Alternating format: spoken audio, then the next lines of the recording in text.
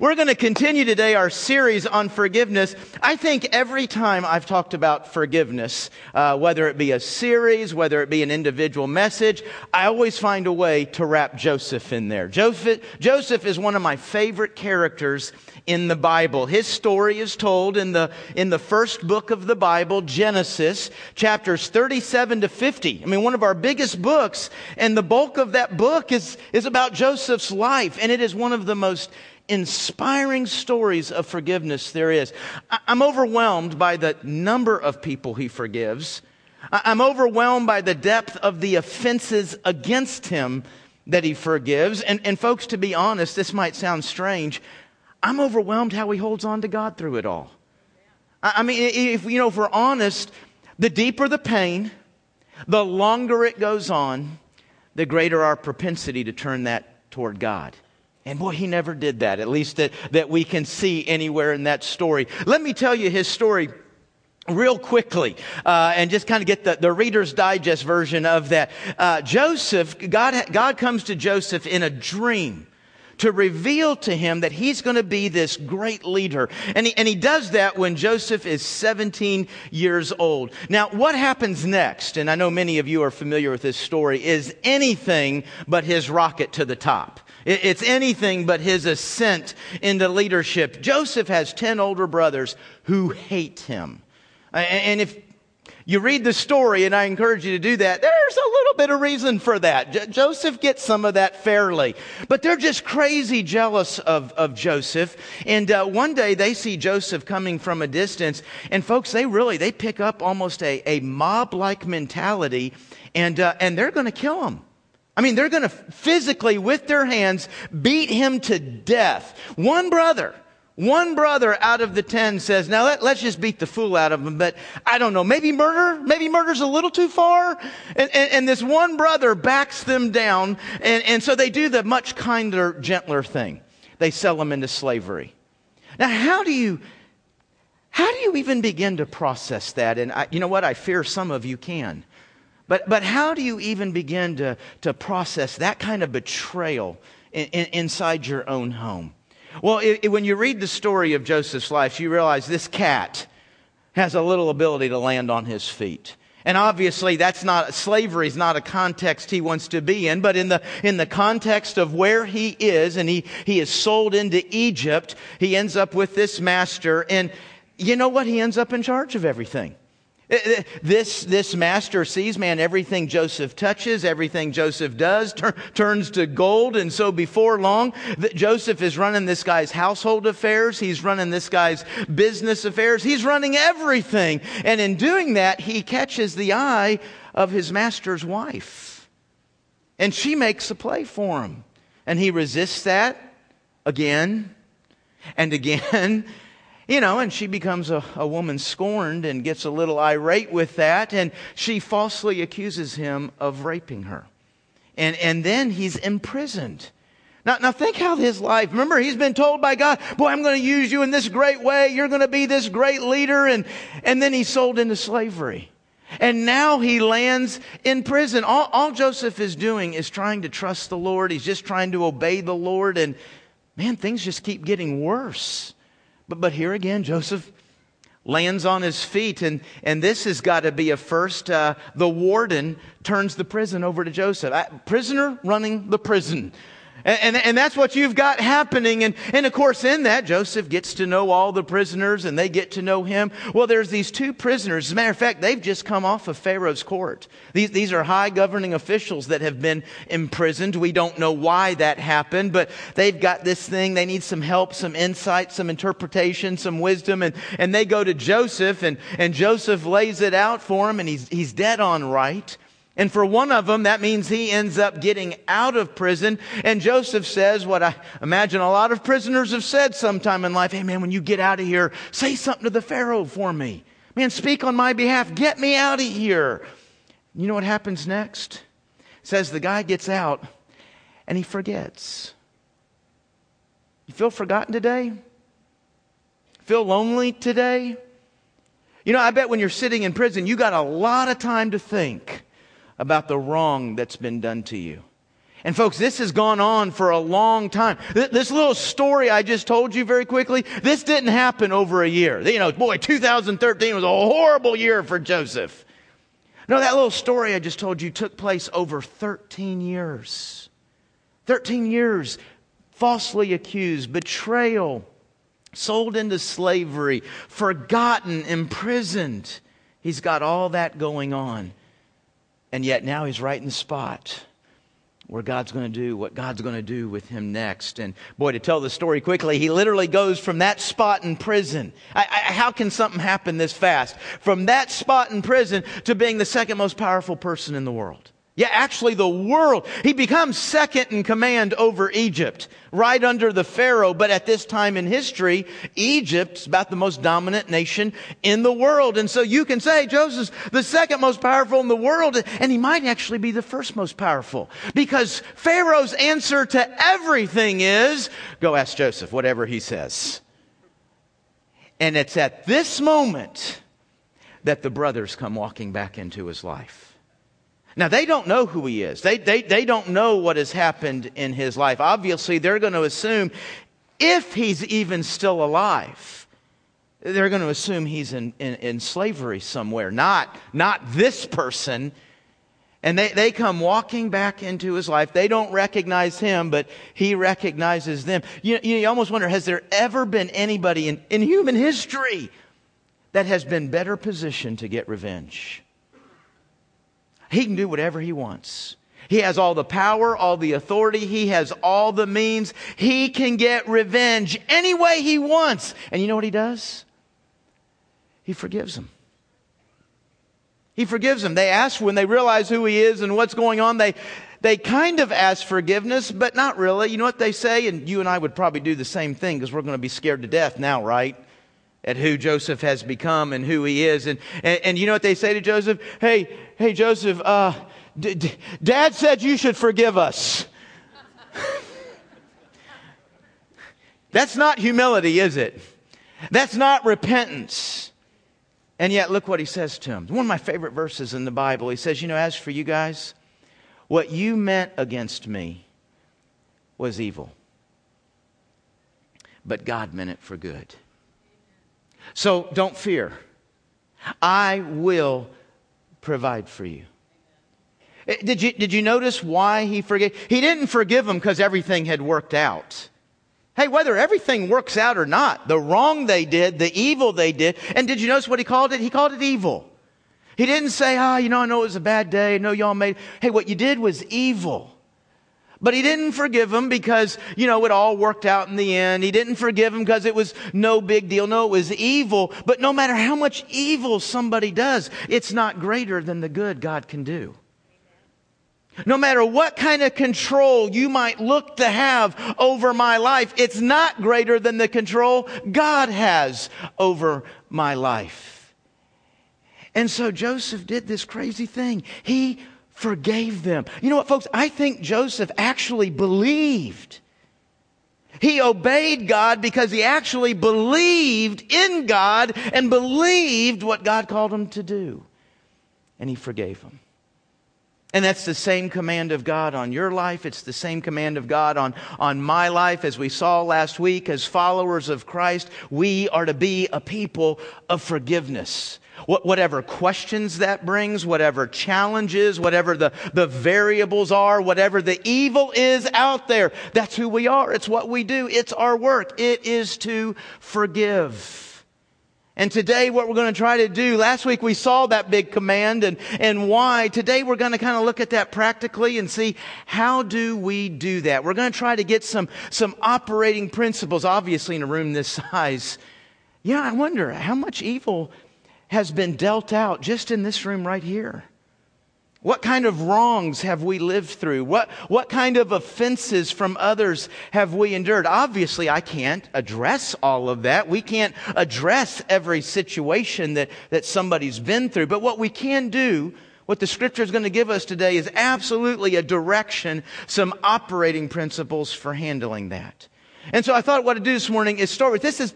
I wouldn't call it a summary of last week, but it's a little bit going back to last week and just getting our motivation, if you will. Why are we to forgive? Why are we to do that? And I'm going to give you two reasons, two simple reasons. Number one, we're commanded. Now, could we not potentially just say, amen, let's go home? I mean, after we say God has commanded us to do this, I'm sorry if that's bad. I'm sorry if that's hard, but what is there left to discuss? God has commanded us to forgive. Period. Now, when he says that, he doesn't just divvy it out, hey, this is one of the hoops you have to jump through to get into heaven. Hey, I'm trying to make it hard to win the big award, so this is one of the hard... No, he's got a little bit better motivation than that. In Ephesians 4:32, it says, forgiving one another as God in Christ has forgiven you and me. We saw that last week. We forgive because we've been forgiven. God's not asking us to do something for others that we ourselves don't need. He's not asking us to give something that He has not had to do and that He's not given to us. And folks, if we hear that, if we respond to that and say, no, I'm not going to do it. I'm sorry. It's hard. I'm not going to do it. At that point, I would refer you to last week. I would refer you to Matthew 18, 21 to 35, 1 John 4, 7 through 10. Man, when we say, no, I'm not going to do it, that's bad news for you. That's not going to go well for you and I when we say no to this. We are commanded to forgive. Now, a second reason we're to forgive, and this is kind of why I told the story of Joseph, is folks, forgiving is a form of faith. This is a part of the way we express faith in God. Hey, the hurt that somebody has done to us, if it's minor, kind of a daily thing that we hurt each other and do, or it's major, it's serious, it's huge, we live with this the rest of our lives. Hey, these things are real, aren't they? They're real. We feel them. We know them. We can see them. We can touch them. These are real deals that we're dealing with in what we need to forgive.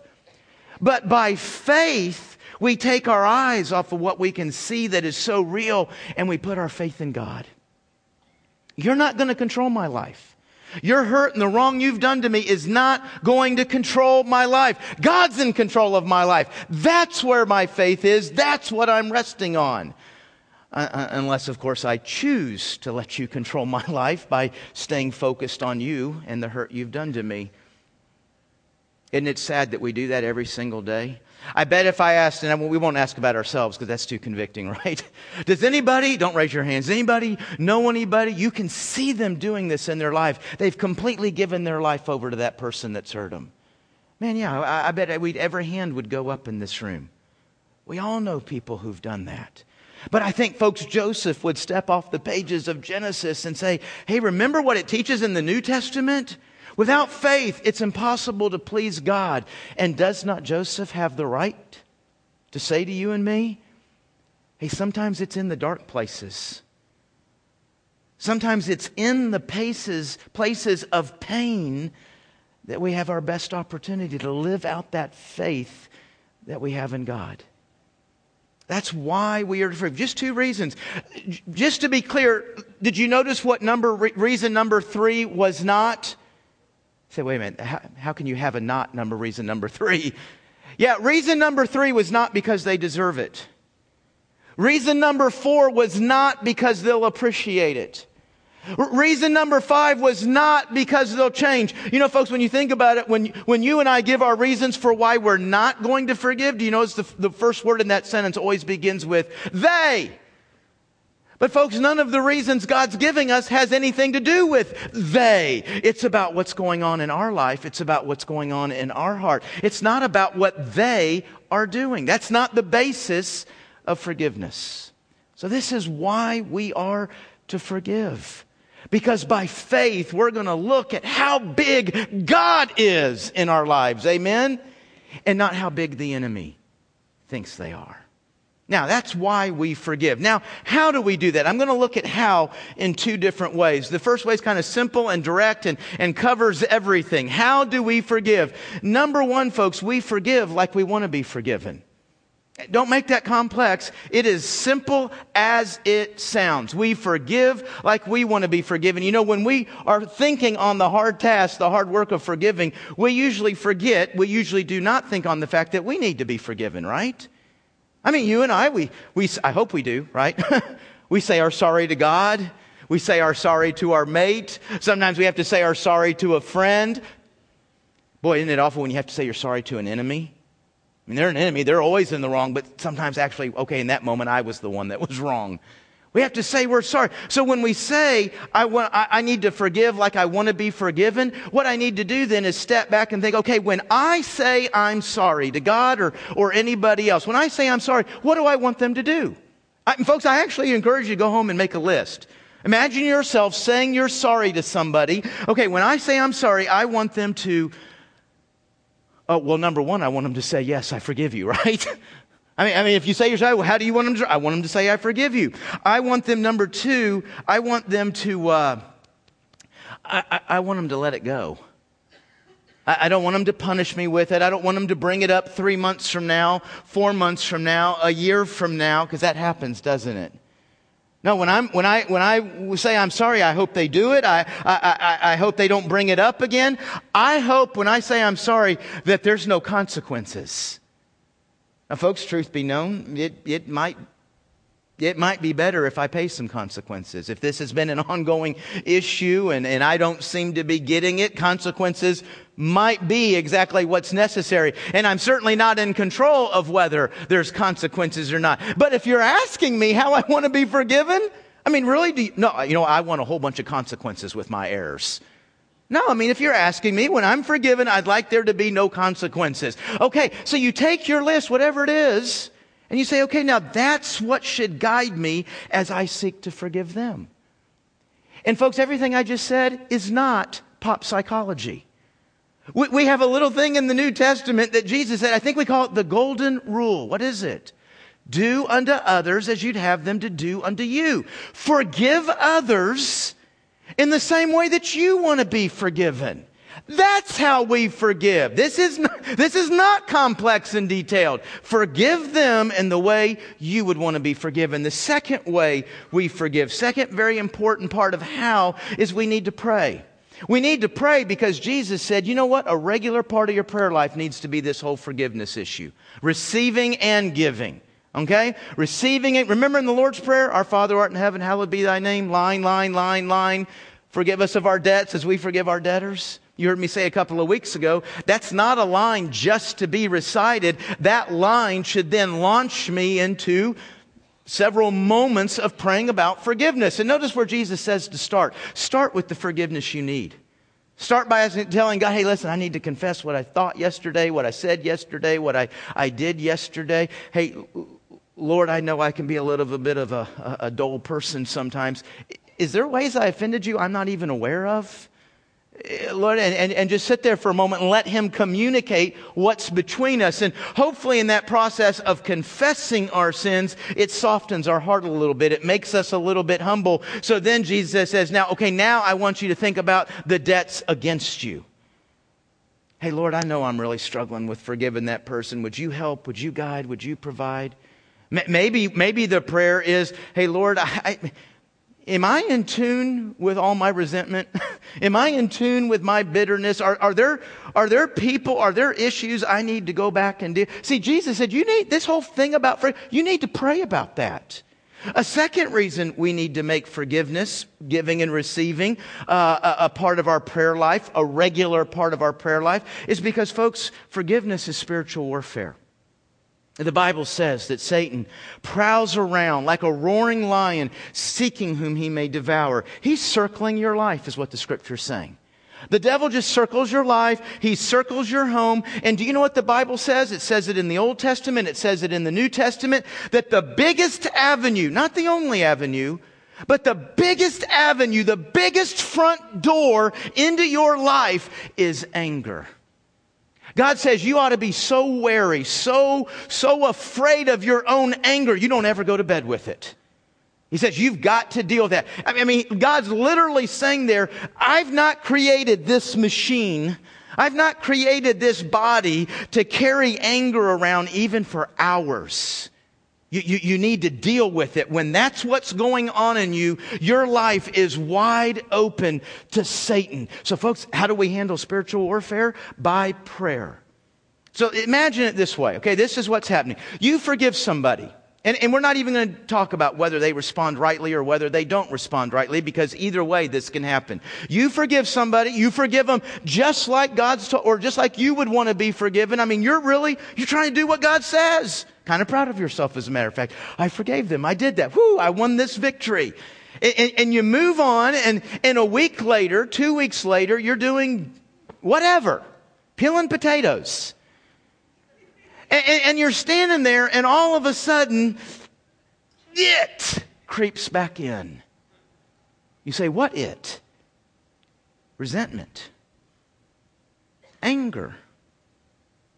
Maybe fear. Maybe you heard something. Maybe something happened that brought the memory back. Maybe it just popped up. All of a sudden, you remember. All of a sudden, you're thinking on what has hurt you, what happened 4 weeks ago, a month. I mean, you dealt with it. But here it is, and boy, as you remembered, it's like it happened yesterday. It becomes so real, and it becomes so big all over again. And you know what? And it kind of goes back to last week. This is the tension I left us with last week. When we're going through it, this is where a lot of us will say, man, I can't forgive. I'm failing. Oh my gosh, God's going to be mad at me. I'm in trouble. I can't do it. What if the problem's not you? What if what's happening in this moment is Satan is attacking you? Because that's what Satan does, right?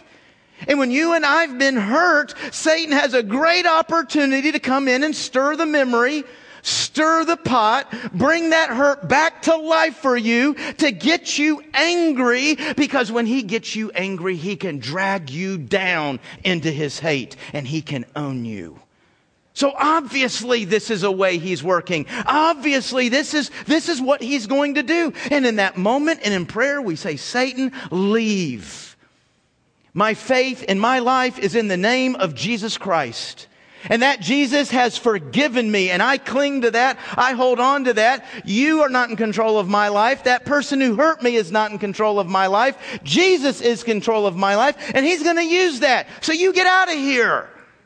And folks, when you and I are holding on to the name of Christ, when you and I are standing on the work of Christ, you know what Satan's going to do? He is going to leave to return another day. He will leave. He will leave. But folks, he ain't giving up on you. He wants to own you. He wants to drag you down into that hate. And so he'll come back next week. That's fine. You got it today. I'll be back next week. I'll be back. You remember, he prowls. You know what he's doing? Gosh, folks, why do I need to be in the Bible every day? Why do I need to be connected to God's people? Why do I need to be growing? Because Satan's watching you, and he's waiting for the weak moment. And it feels good to feel strong, doesn't it? It feels good to kind of be on top of things. But am I living in a way, preparing in a way for a weak moment? Because Satan's preparing for a weak moment. He's preparing for that weak moment in your life, and that's when he'll come in and stir the memory again. So folks, this is a prayer issue. And Satan often has a very easy path, because there's a second issue that we need to deal with. You see, first I've already answered, how do we forgive? But now let's make it a little bit more specific. How do we forgive when the other person is not doing what they're supposed to do? How do we forgive when they're not sorry? Given another opportunity, they'll actually do it again.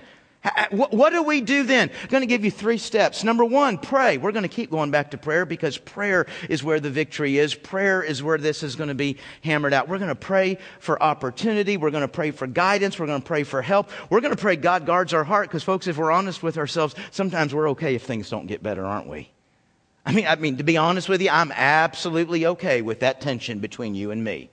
I'm really comfortable with looking at you and knowing we both hate each other just a little bit. I mean, folks, if we're honest, we can get that way, don't we? I don't want it to get better. I don't want it to get fixed. I'm very happy with the anger and the hate. So we got to keep ourselves before God in prayer. Then the second thing we do is we need to follow Matthew 18, 15 through 17. I referred to this last week. Jesus gives us 3 steps. I think the 3 steps are primarily related to believer offending believer, because the third step involves the church. But folks, there's a reality here that some of our hurt's not in the church, right? Some of this, our hurt, comes from somebody that's outside the church, not involved in the church, could care less what the church thinks or says. Some of it comes by unbelievers. Certainly they're not going to say. And so I'm going to do something. I don't think I've ever said this in the pulpit. I want to take Jesus' 3 steps and lift them a little bit out of context.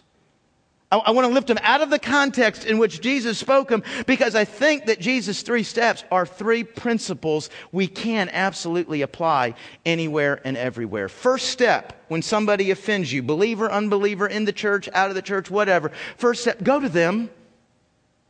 Don't go to all your friends. Don't go to the phone. Don't go to Facebook. Go to them.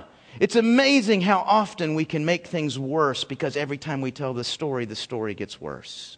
You might be telling the absolute truth, but you're adding adjectives and you're adding adverbs, and it gets deeper and it gets more severe, which means you're creating more of an inability for your heart to deal with the wrong that's been done to you. Go to the person. Hey man, let me tell you something. This is what I perceive happened. This is what I think is going on. I'm hurting. I'm struggling with how to handle this. Can we work this out? Okay, now we're going to assume in all these things the answer is no, okay? Step number 1, go to them. It doesn't work. Step number 2, Jesus said, go get 2 people. Go get 2 people and go back and start all over again saying the exact same thing, but with these 2 people. Now, I would suggest, Jesus doesn't outline it quite this way, but I'm going to suggest that the 2 people you pick are not your 2 best friends who also hate that other person. Okay? Because that ain't going to work. I'm going to tell you that right now. The goal would be to get 2 people that you are at least attempting that both of you would respect them. Both of you would see them as an unbiased mediator here. And then I would encourage you, go to those 2 people and say, man, could you help me out with the problem? I'm at odds over here with this. Would you come listen to us kind of talk through that and give some input and some direction, and don't tell them what it's about. So that way, when you go to the other person with the 2 people, because at that point his or her defenses go up, right? And you can say to them, listen, I've asked them to come hear what's going on between us and give some direction. I have not told them what's happened. I did not want to slant them. I didn't want to get their thinking started in a certain way. They have a chance to hear from both of us equally, and both of us respond at the exact same time. And then you start over. Now, could we try to work through this? Now, let's assume the answer is no. No, I'm not going to change. Then the 3rd step is, now Jesus says this is where you go involve the church. If there's a problem between you and you, the church here doesn't mean go, find a day where all 2,500 of us can get together and hammer this out.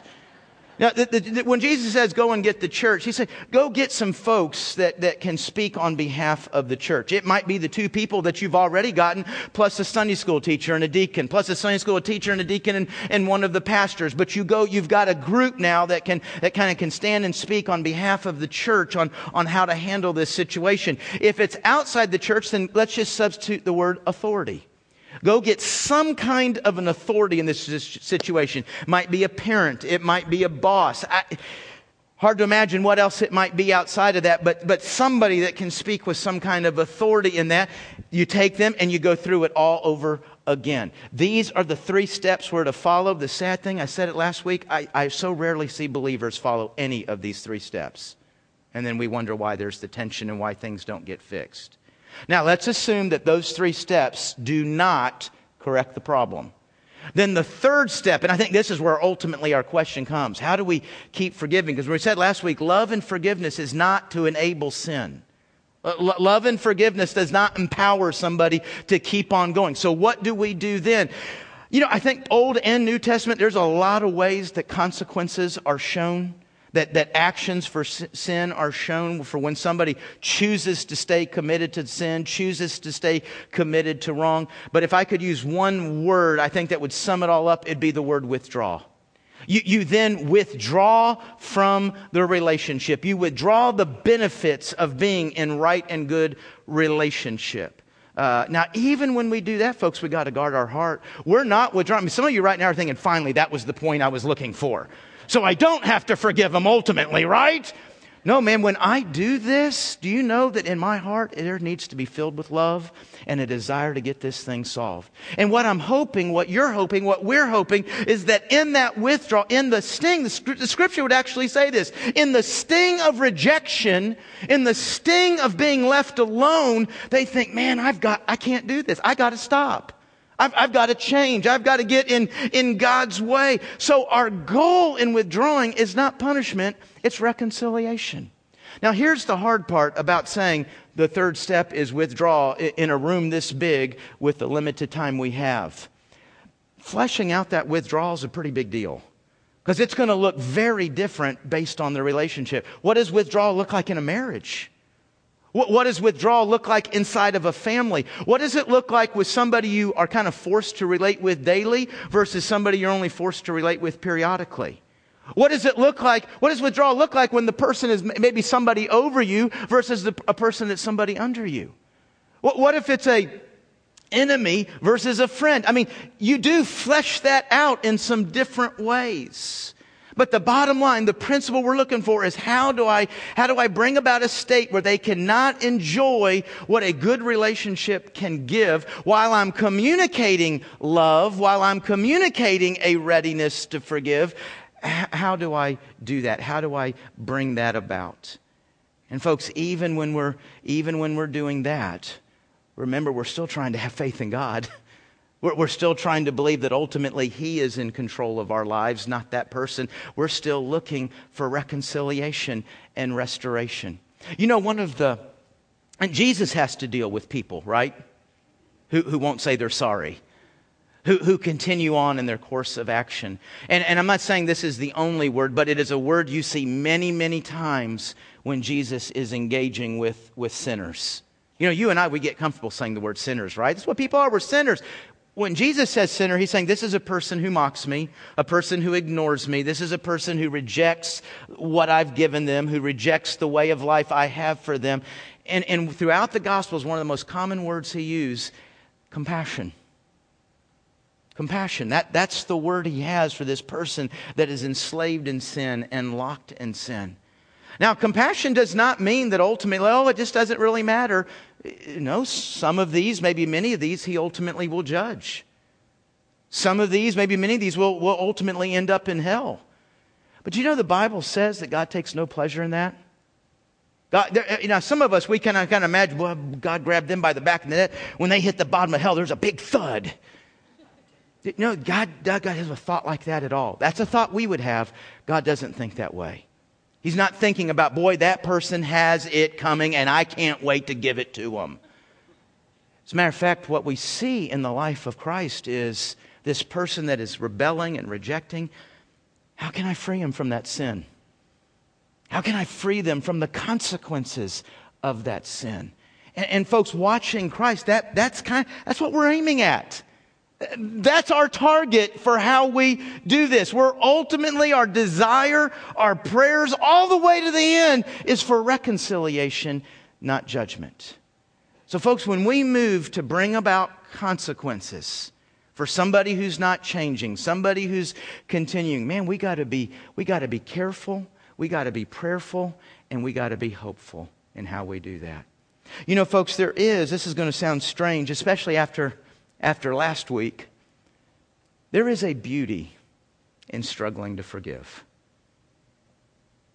Because in that, don't we see how incredible God is? I mean, why would we act like our rejection, our rebellion affects God any way than people's rejection and rebellion against us makes us feel? And yet God can be perfectly kind and perfectly severe at the exact same moment. God can be perfectly gracious and perfectly wrathful at the exact same moment. I can't. Neither can you.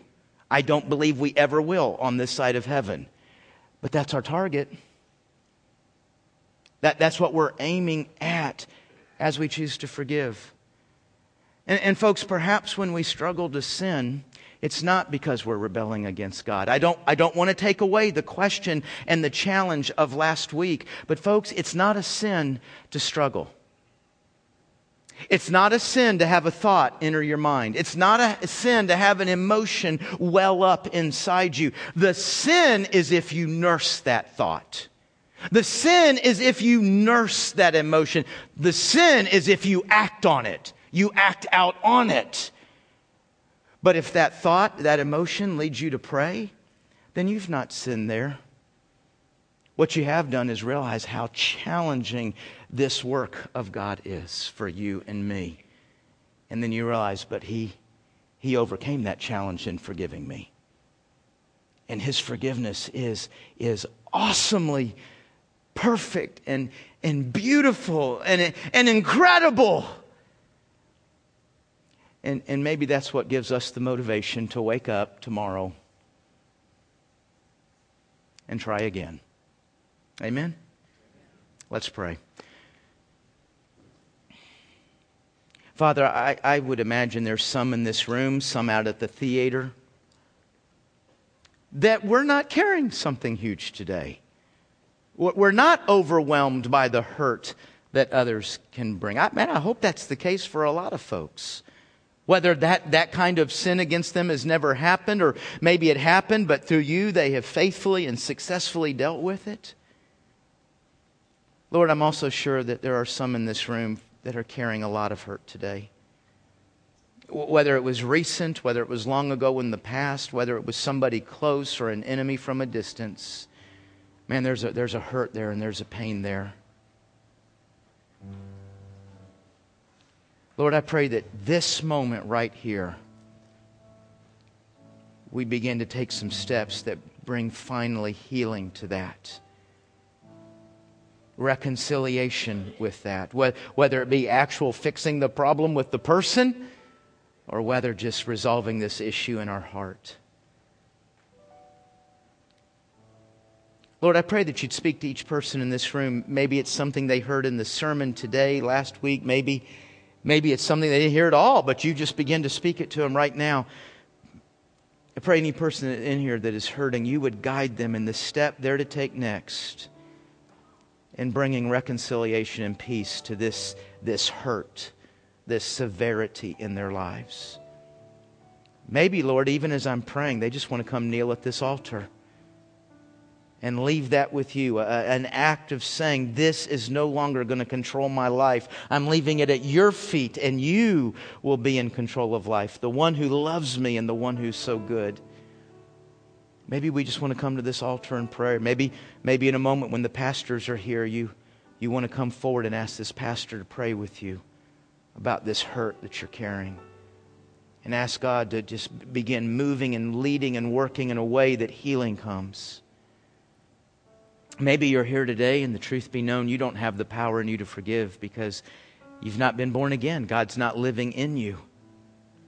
The power to forgive is in the person of Jesus Christ. It's in relationship with Him. God hasn't called us to give what we don't have. God calls us to give what we've received. Maybe you're here today, you can't give it because you've never received His forgiveness for you. Today needs to be the day you come forward, taking a step of faith. Tell one of these pastors, I want to come into relationship with Christ and receive God's forgiveness. Have Him come to life in you. Maybe you're in a strong moment or in a weak moment, but you want a moment, you want a life that is strong and prepared for people's hurts and Satan's attacks. And you know that God's recipe for that is being connected to His church. Maybe you need to use this moment to come forward and say, hey, I want to be a member here at the Heights.